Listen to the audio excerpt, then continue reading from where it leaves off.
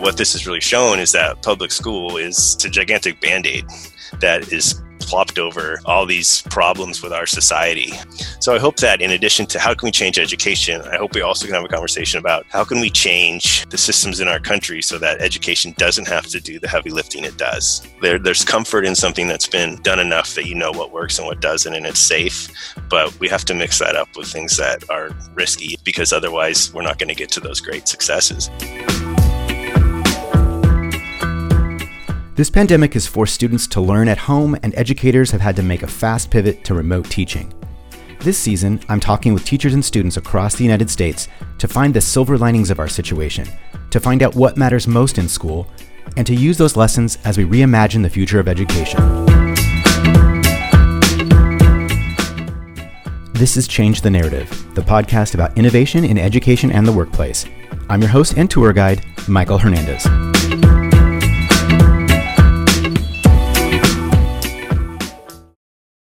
Ben Walker teaches middle school science in Anchorage, Alaska at Romig Middle School. He is National Board Certified, the 2018 Alaska State Teacher of the Year, the 2019 National Awardee for the NSTA Shell Science Teaching Award, and a member of the inaugural National Geographic Teacher Advisory Council. Ben believes connections and context matter as much as content, and works to give his students authentic science experiences that are relevant to their world, both locally and globally. Ben loves to collaborate with other teachers and takes risks and experience discomfort to grow his pedagogy. His wife is also an award-winning science teacher, and they have 2 elementary-aged children and a new puppy, Althea. Ben enjoys running and getting outside in his free time, as well as creating, whether through writing, photography, and film, or DIY home projects. One of the best compliments Ben has heard about his own place in the world of education was from a parent and local advocate who called him a, quote, positive agitator of the status quo. And I can't think of a better label for somebody than that. I think that's really great. Although knowing you, Ben, I don't see you as like an agitator so much as somebody who just leads through example. So anyway, I'm thrilled to have you here, Ben. We met through the National Geographic Teacher Advisory Council, and I'm so excited that you're here with me to talk about these topics. Yeah, it's great to be here. It's actually kind of funny that I had our current mayor's kids. I had them a long time ago, and that was the mayor's wife that said that, who I've worked with on a number of things, and she's a big immigrant rights person and things like that. So a lot of that comes from there, kind of shaking things up here in Alaska with people who are a little complacent with the way things are. Could you tell us a little bit about your school? Like, what are your students like? What are the demographics of that school? Yeah, when you think of Alaska or Anchorage, you may have preconceived things, but it's actually a pretty widespread city, both geographically and in terms of the population. Our district is huge. We have almost 48,000 kids in our district, so we're a gigantic district. The whole city is one district, which has its pluses and minuses. One of the big pluses is that the funding's not relative to property taxes, like in some places. So there's not that big gap of funding between schools throughout the district. Romig itself is right in the heart of Anchorage. It's about 800 kids between 7th and 8th grade. And it has everyone from someone like the mayor's kids to the kids in, we got a trailer park in our area. We have some really hard parts of town. So it's kind of a microcosm of the world, really, or Anchorage, all in this one building. My kids range everywhere from neighborhood kids. I also teach in a special program for highly gifted students. So they come from all over town. Some of them, come from, 45-minute drive in just to go to this program for these 2 years. So the whole gamut, and which has been really interesting during all this, because there's been things that have happened that I wouldn't have predicted in terms of who's managed to succeed in this and who's managed to not succeed in this. So we're kind of processing that in terms of the fall. If we have to do this again, how can we make sure that we fill in those differences so that everyone has a chance to engage in this? Wow. Tell me about that. So what were some of those surprises?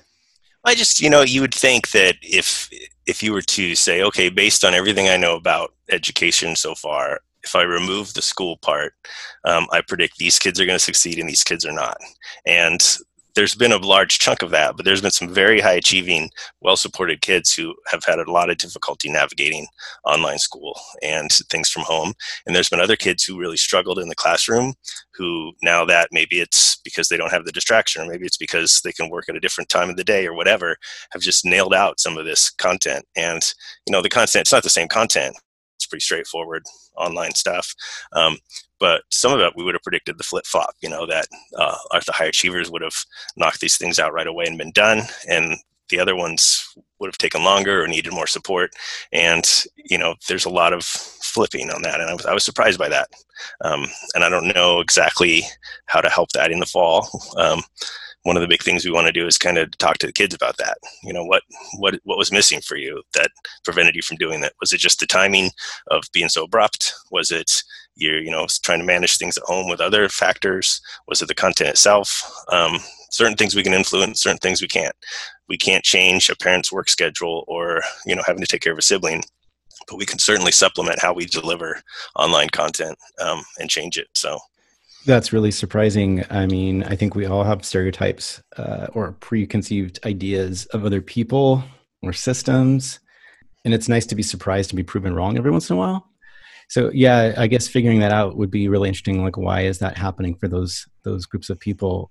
So Ben, you and I have been friends for a while since we've met at National Geographic Teacher Advisory Council. And we've talked off and on during the pandemic and how school closures have affected us. And you seem to be wrestling a lot with the situation. You were saying before we started this recording, some days are better than others. And I think everybody sort of is handling it differently.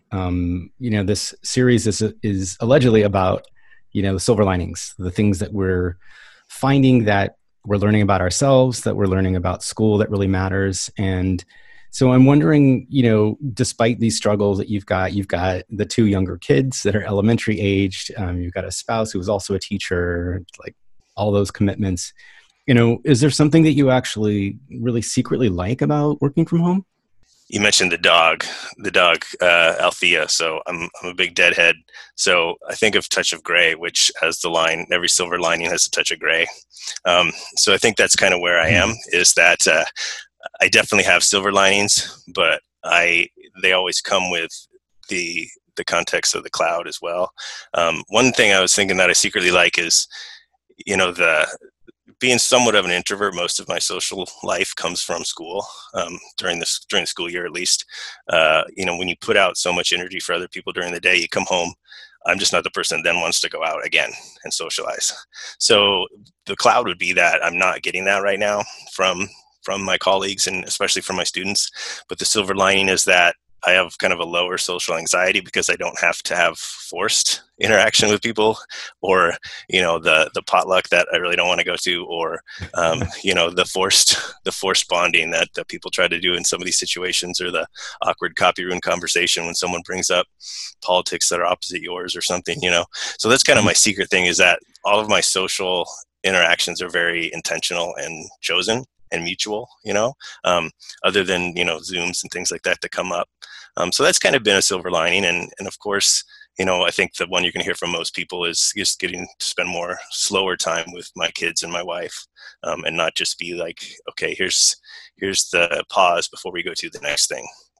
Now we can have our home life as the thing, and then we can intentionally insert these other activities into that. So that's been nice. I secretly, obviously all the other stuff, like I really like being able to go to the bathroom when I want to go to the bathroom. We have one bathroom in like my end of the hall. So if I don't get there at the right time, I might have to wait. Things like that are different. At school, you mean? Yeah, at school. Yeah. I in my house, I know there's always a bathroom available. And I also really like not having, this seems kind of odd, but I really like not having to figure out what pants to wear. Like I can wear shorts. If I'm working outside, I can just come back in if I have a call and put on a nice shirt, and I don't have to change my work pants. Like it's the little details, right?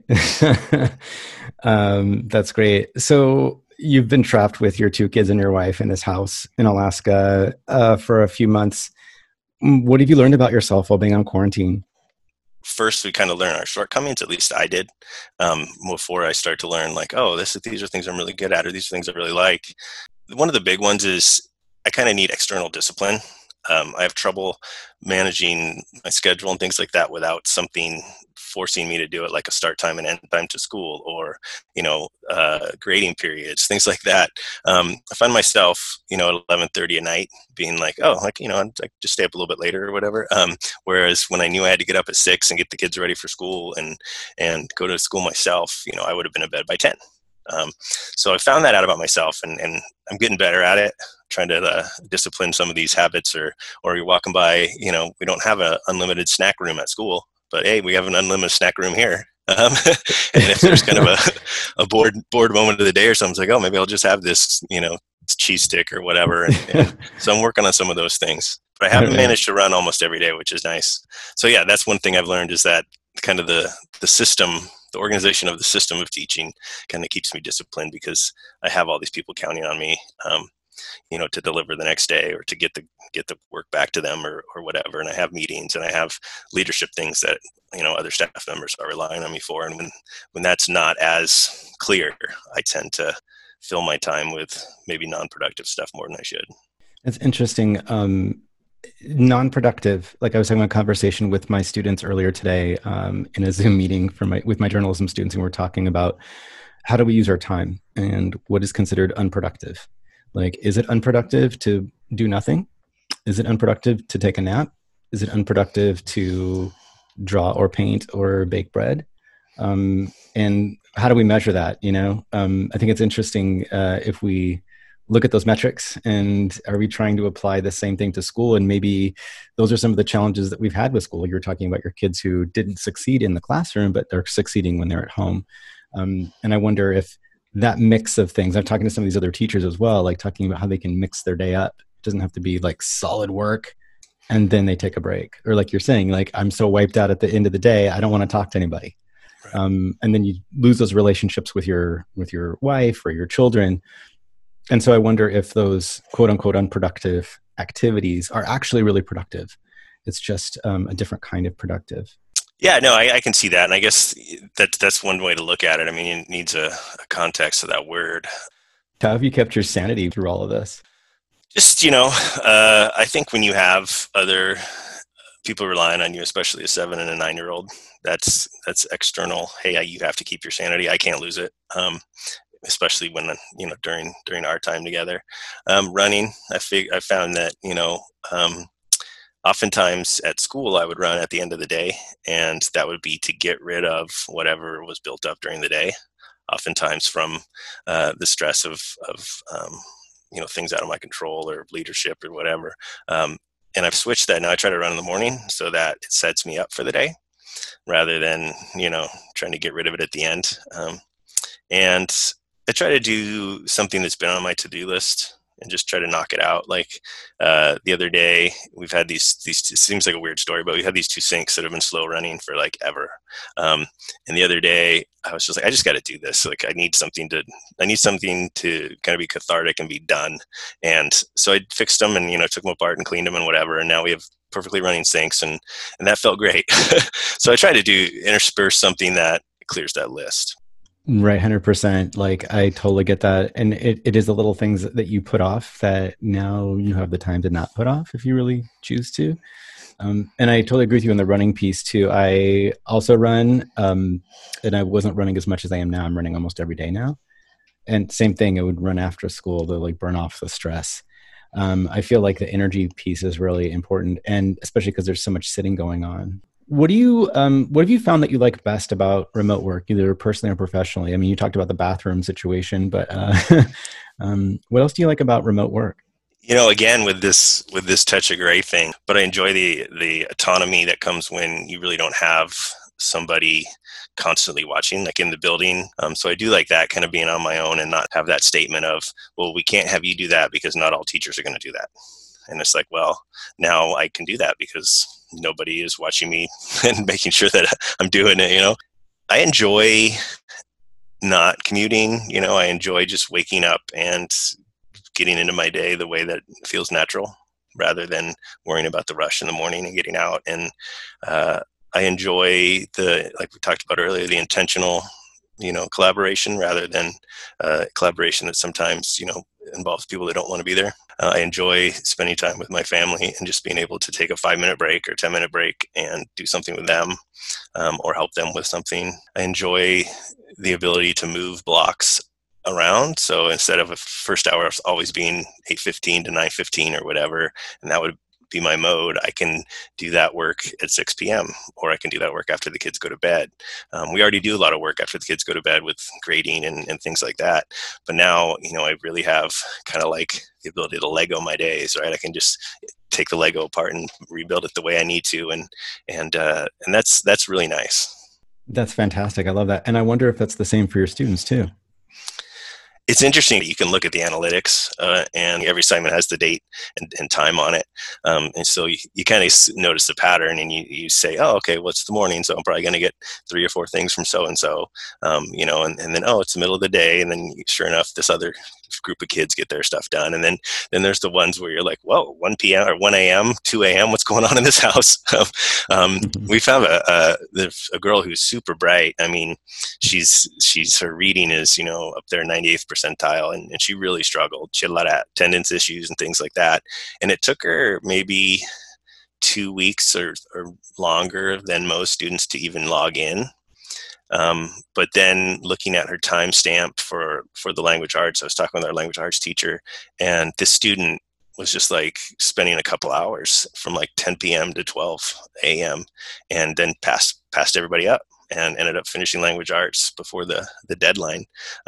So I think for some kids, if they can find that sweet spot, I think it's a really meaningful thing for them, especially if they have other responsibilities at home. I know this student is a caretaker for a younger sibling, or other pressures, or things that influence their ability to complete stuff.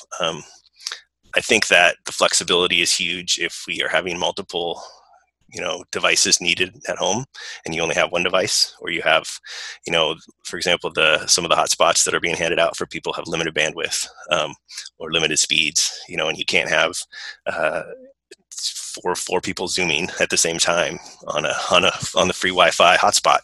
So having flexibility for those sort of things, I think, has helped kids a lot.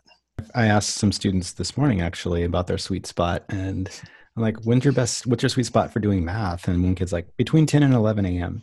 I'm like, okay. And this other kid's like, I don't have one. And the other kid's like, 11 p.m. And, again, it's the conformity thing. If you don't sit in that desk between these hours and do your thing, then I'm going to judge you about how good of a student you are, rather than, everybody is unique and we all process differently. I love that. That's a great idea. I wonder if that's something we can keep. And I really like this idea of tracking the metrics. I wonder how many schools or teachers track the timing of when the assignments are completed. I think that's really fascinating. That might tell us a lot about who our students are and what their concerns are and what their needs are. That's just an interesting way to look at data. It's really cool. I think, the more we can try to do that, and of course you have to have both sides. You have to have your data, then you have to have your story behind the data. But to start with the data, it would be really interesting to see what percentage of work is turned in, what time of day, and also by who. What subjects is it? What grade levels? What kind of family situations it is? Is it, everyone with siblings is turning stuff in late, or, later in the day? We had an interesting conversation because our language arts teacher was noticing that our boys were doing much better than our girls. Which for middle school, if you've ever taught middle school, it's actually opposite in the classroom, because it's such a difficult time, and our boys are starting to, oh God, it's so awkward. Yes, and the holes in their brain are still being filled in. And so we were talking about, well, what is that? Is that just merely having the distraction of the classroom taken away, or is there something else about the way it's being delivered that they are into? And so it'd be interesting to have those conversations, especially if we need to be ready to do this for longer. Yeah, I think so. And that's interesting. This is the second time you've said it in our conversation. The distraction of the classroom, like kids can focus better at home. It sounds like what you're saying in some cases, or in many cases, maybe in the case of these boys, than they could in the class. And usually you think it's the opposite. Can you tell me about that? What's distracting about school versus being at home? I think a lot of it is the social aspect, and I think it's different for every kid. And I think some kids and maybe this is why they're struggling in this environment. Some students are really social learners, and that may be gender related or not. I have no idea.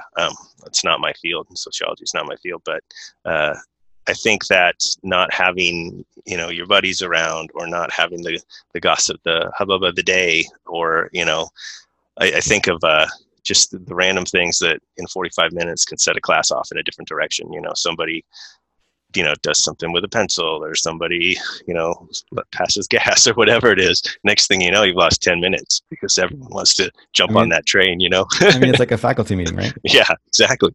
And when that's removed, I think that a lot of kids for the, when you're talking about kind of the very easy to acquire concepts that a lot of these online platforms at least start with, for those, it's probably really easy to just, I got to read, and I got to comprehend the reading. Then I select my little buttons, or I type in my little thing.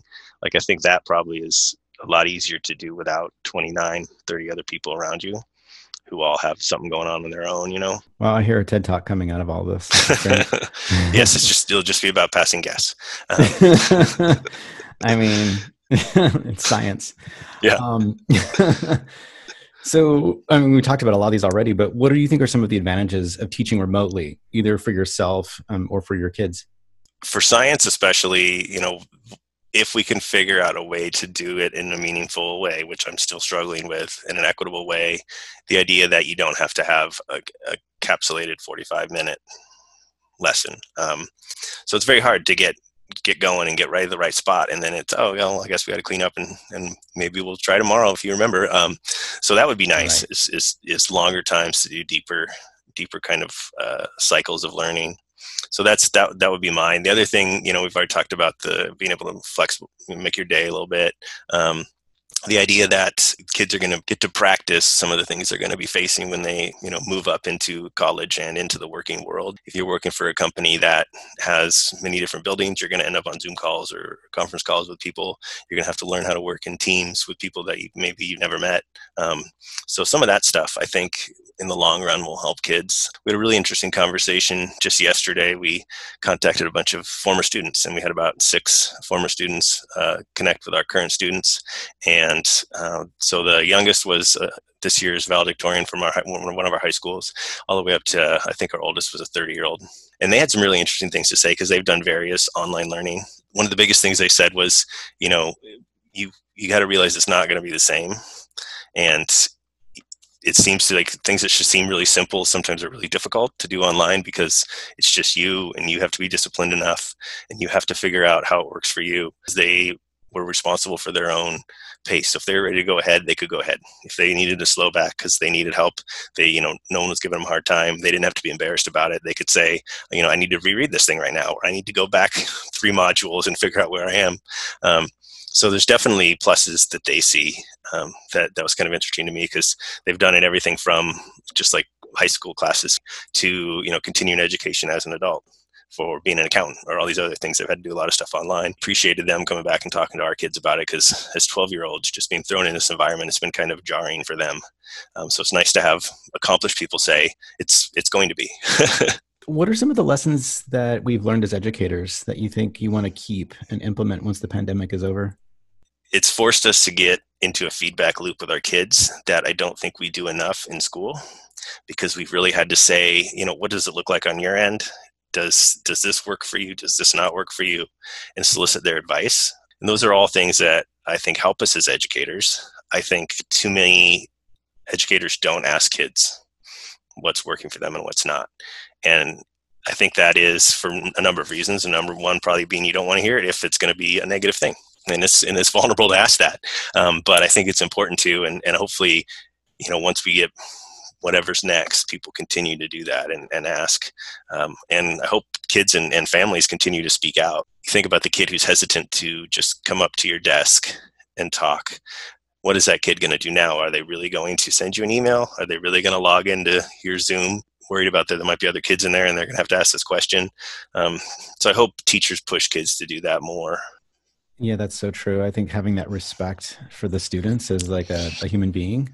And, I was talking in an earlier episode about how teachers are struggling and they feel so anxiety ridden, like figuring out the technology or how this is going to work, or I can't give that test the way I used to give it, and I can't lecture anymore, and all of these things. And they have to figure this stuff out. And that's a good reminder that that's how our students feel like every day in our classrooms, right?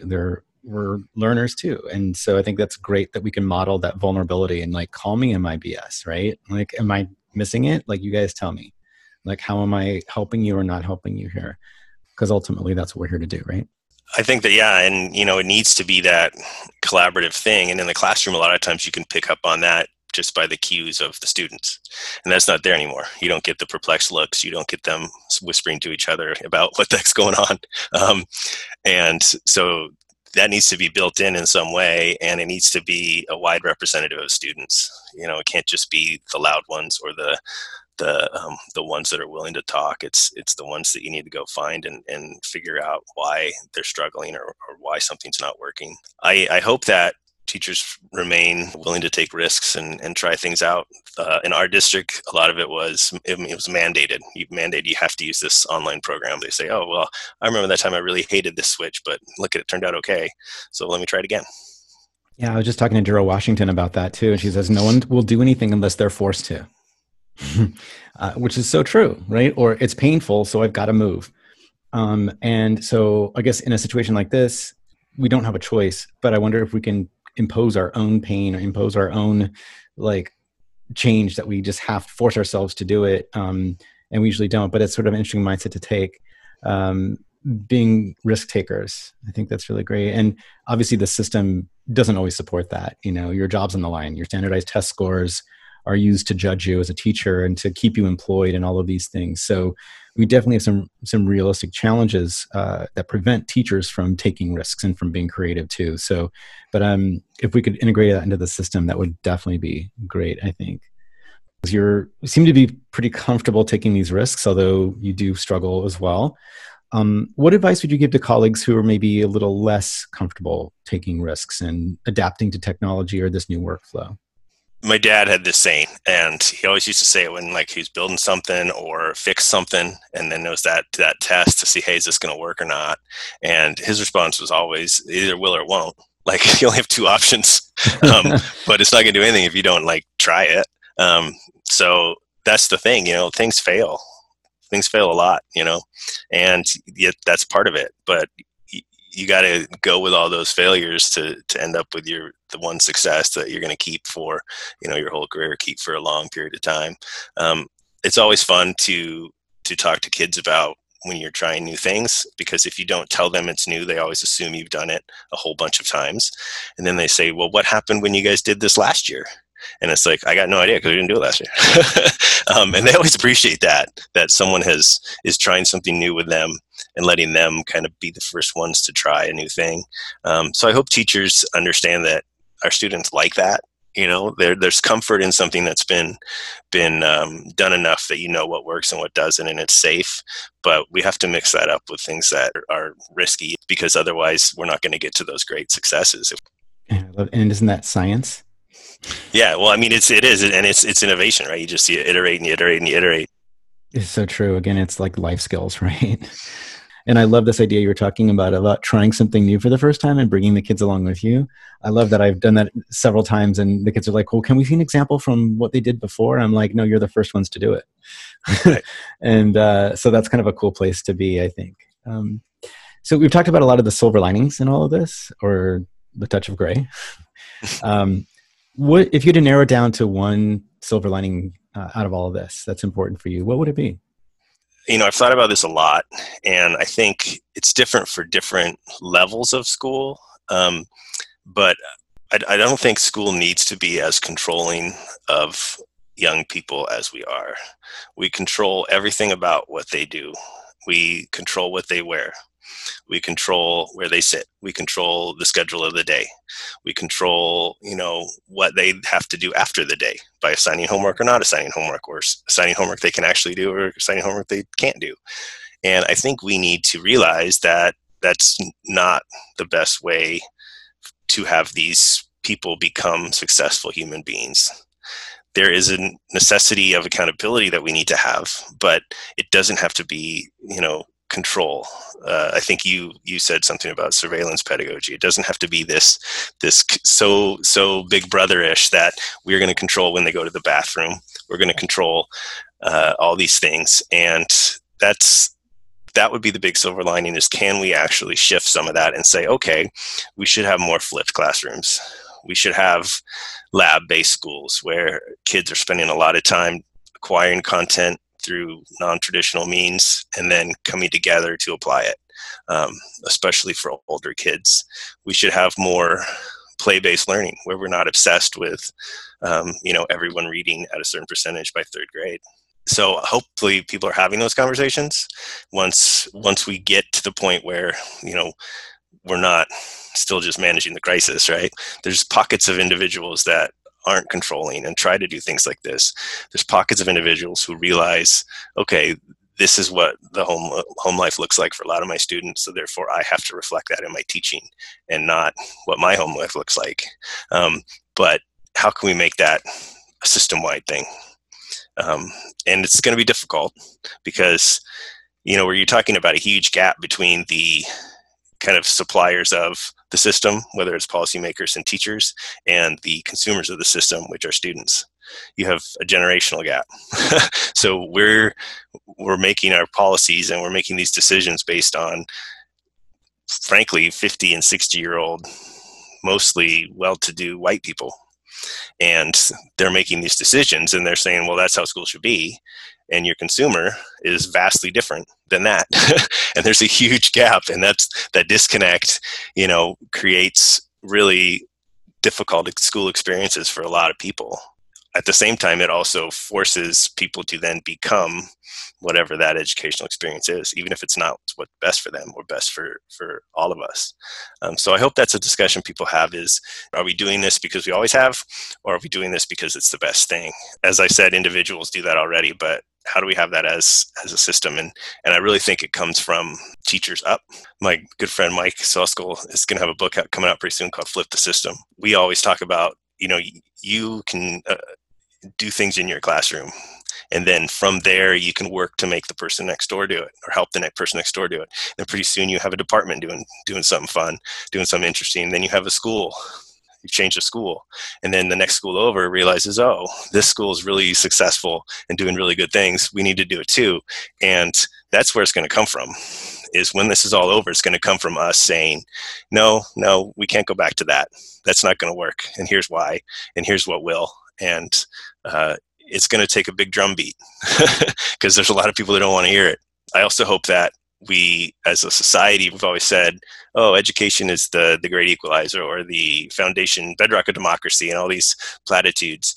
But what this has really shown is that public school it's a gigantic Band-Aid that is plopped over just all these problems with our society, from, unchecked capitalism to systemic racism to, ableism, all these things that school has for years worked to hide, and individuals have worked to fix it, but the system really has never worked to fix it. The system has worked to hide it.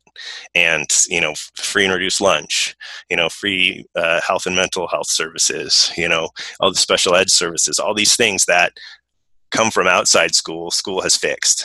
And I'd like to have that conversation as a society as well, and say, why should it be put on schools to do this? Why do teachers need to be seen as heroes? You know what I mean? Like, and that's a whole nother thing to get into, but oh man, it drives me nuts. Yeah. But that's, I shouldn't have to go on Pinterest and I'm not on Pinterest and see like somebody in their kitchen making 1,000 different interesting things for their kindergartners. Like, that shouldn't be that job of that teacher. I shouldn't see teachers who have to spend their own money for basic needs of their students, not even school supplies, but buying, like, we spend so much money on granola bars in this family, and I'm going to do it because that's what's best, and I'm a good person and I want to do that. But I shouldn't have to be picking up a thing of granola bars every time I go to Costco just because I know a kid needs to stop by and get it. So I hope that in addition to how can we change education, I hope we also can have a conversation about how can we change the systems in our country so that education doesn't have to do the heavy lifting it does. Everyone always says on one side, school is about reading, writing, and arithmetic.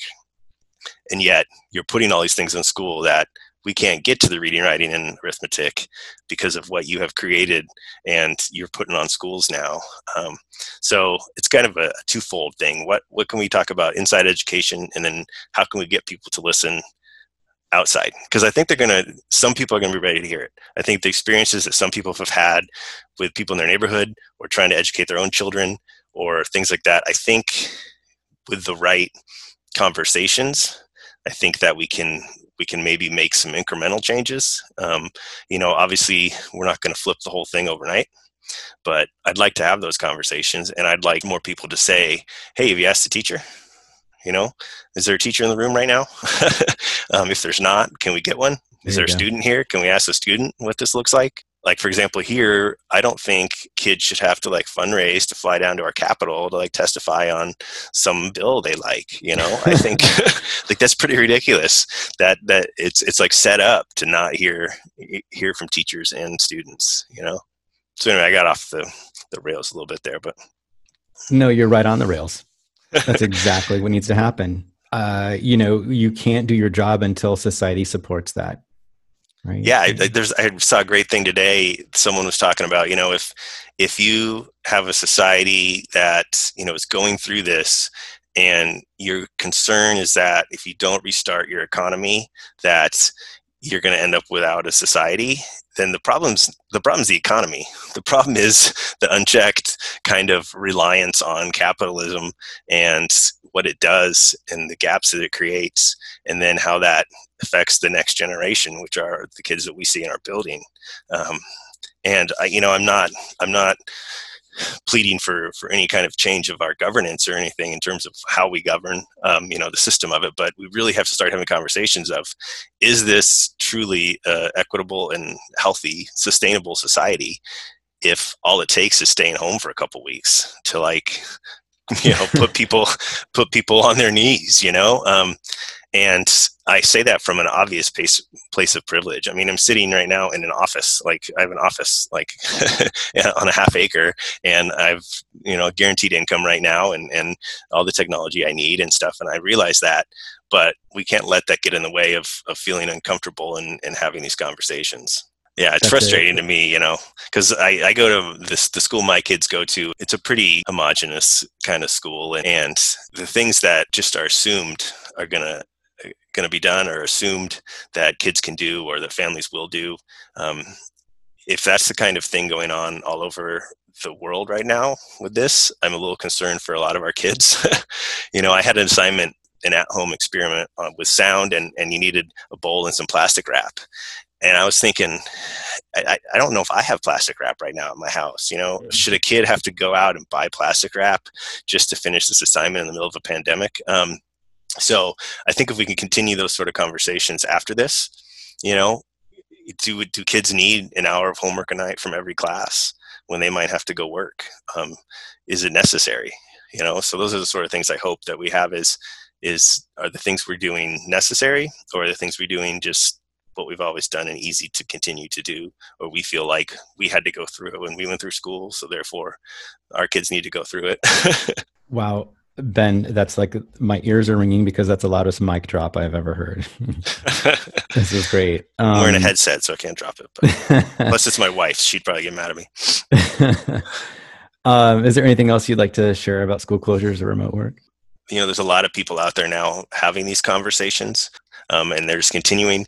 I hope that new people that are being pulled in are willing to continue to have these conversations. Some really interesting things have come up with not only what we talked about with surveillance pedagogy and controlling other people, but also with assessment and what are we teaching for? Standardized testing. I don't think, if we have a system where when the governor or the director of education or whoever it is announces the canceling of standardized tests and people cheer, then we probably shouldn't have had the standardized tests in the first place. Why are we doing this to ourselves if everyone's so relieved and excited when it's not going to happen that year? And kind of the other side of that would be things that are really meaningful to kids, like graduations and these rites of passage that are everyone's sad about those. No one except the people that design the test and maybe not get paid this year are sad that standardized testing is canceled. And none of these seniors are walking across the stage, and none of them are going to say to the principal, "Thank you for raising my language arts score by 10%, over my 4 years of high school." Like, that's not what people like. So I hope that these conversations continue, and grading is a whole nother thing. I mean, just seeing what's going on in different districts throughout the country and how vastly different it is from district to district with what they've decided to do with assessment right now. And that's really brought up, what does an A mean? What does a B mean? Really, why do we do it this way? You don't go to work and get A's and B's based on what time you turn things, you're graded on the productivity and your contribution to the company or whatever. And that should be the same.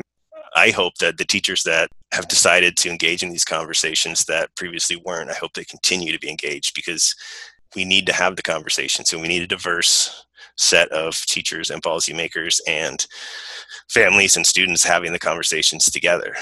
Because usually it's either the person in charge or the loudest that's going to get what they want.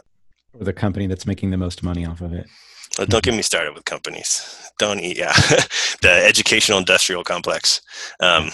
It's like, we look at some of these standardized curriculum the companies sell us, and we say, does this work for kids as we shift to whatever's next? Because so much of standardization relies on control, and we got to let that go. Well, Ben Walker, this is an amazing conversation. You gave us lots to think about, lots to talk about, and lots for policymakers to hash over in the next few months as we prepare for next fall. As always, this is great talking with you, Ben. Stay safe up there in Alaska. Yeah, no, it's been great, man. And I hope to see you soon once this all craziness is over. Get a big old high five for you. And some beer. We need to do that. And some beer, yes. If you like the podcast, rate us and write us a review. It helps people find us. And don't forget to sign up for our monthly email newsletter. You can find the details on our website, changethenarrative.net.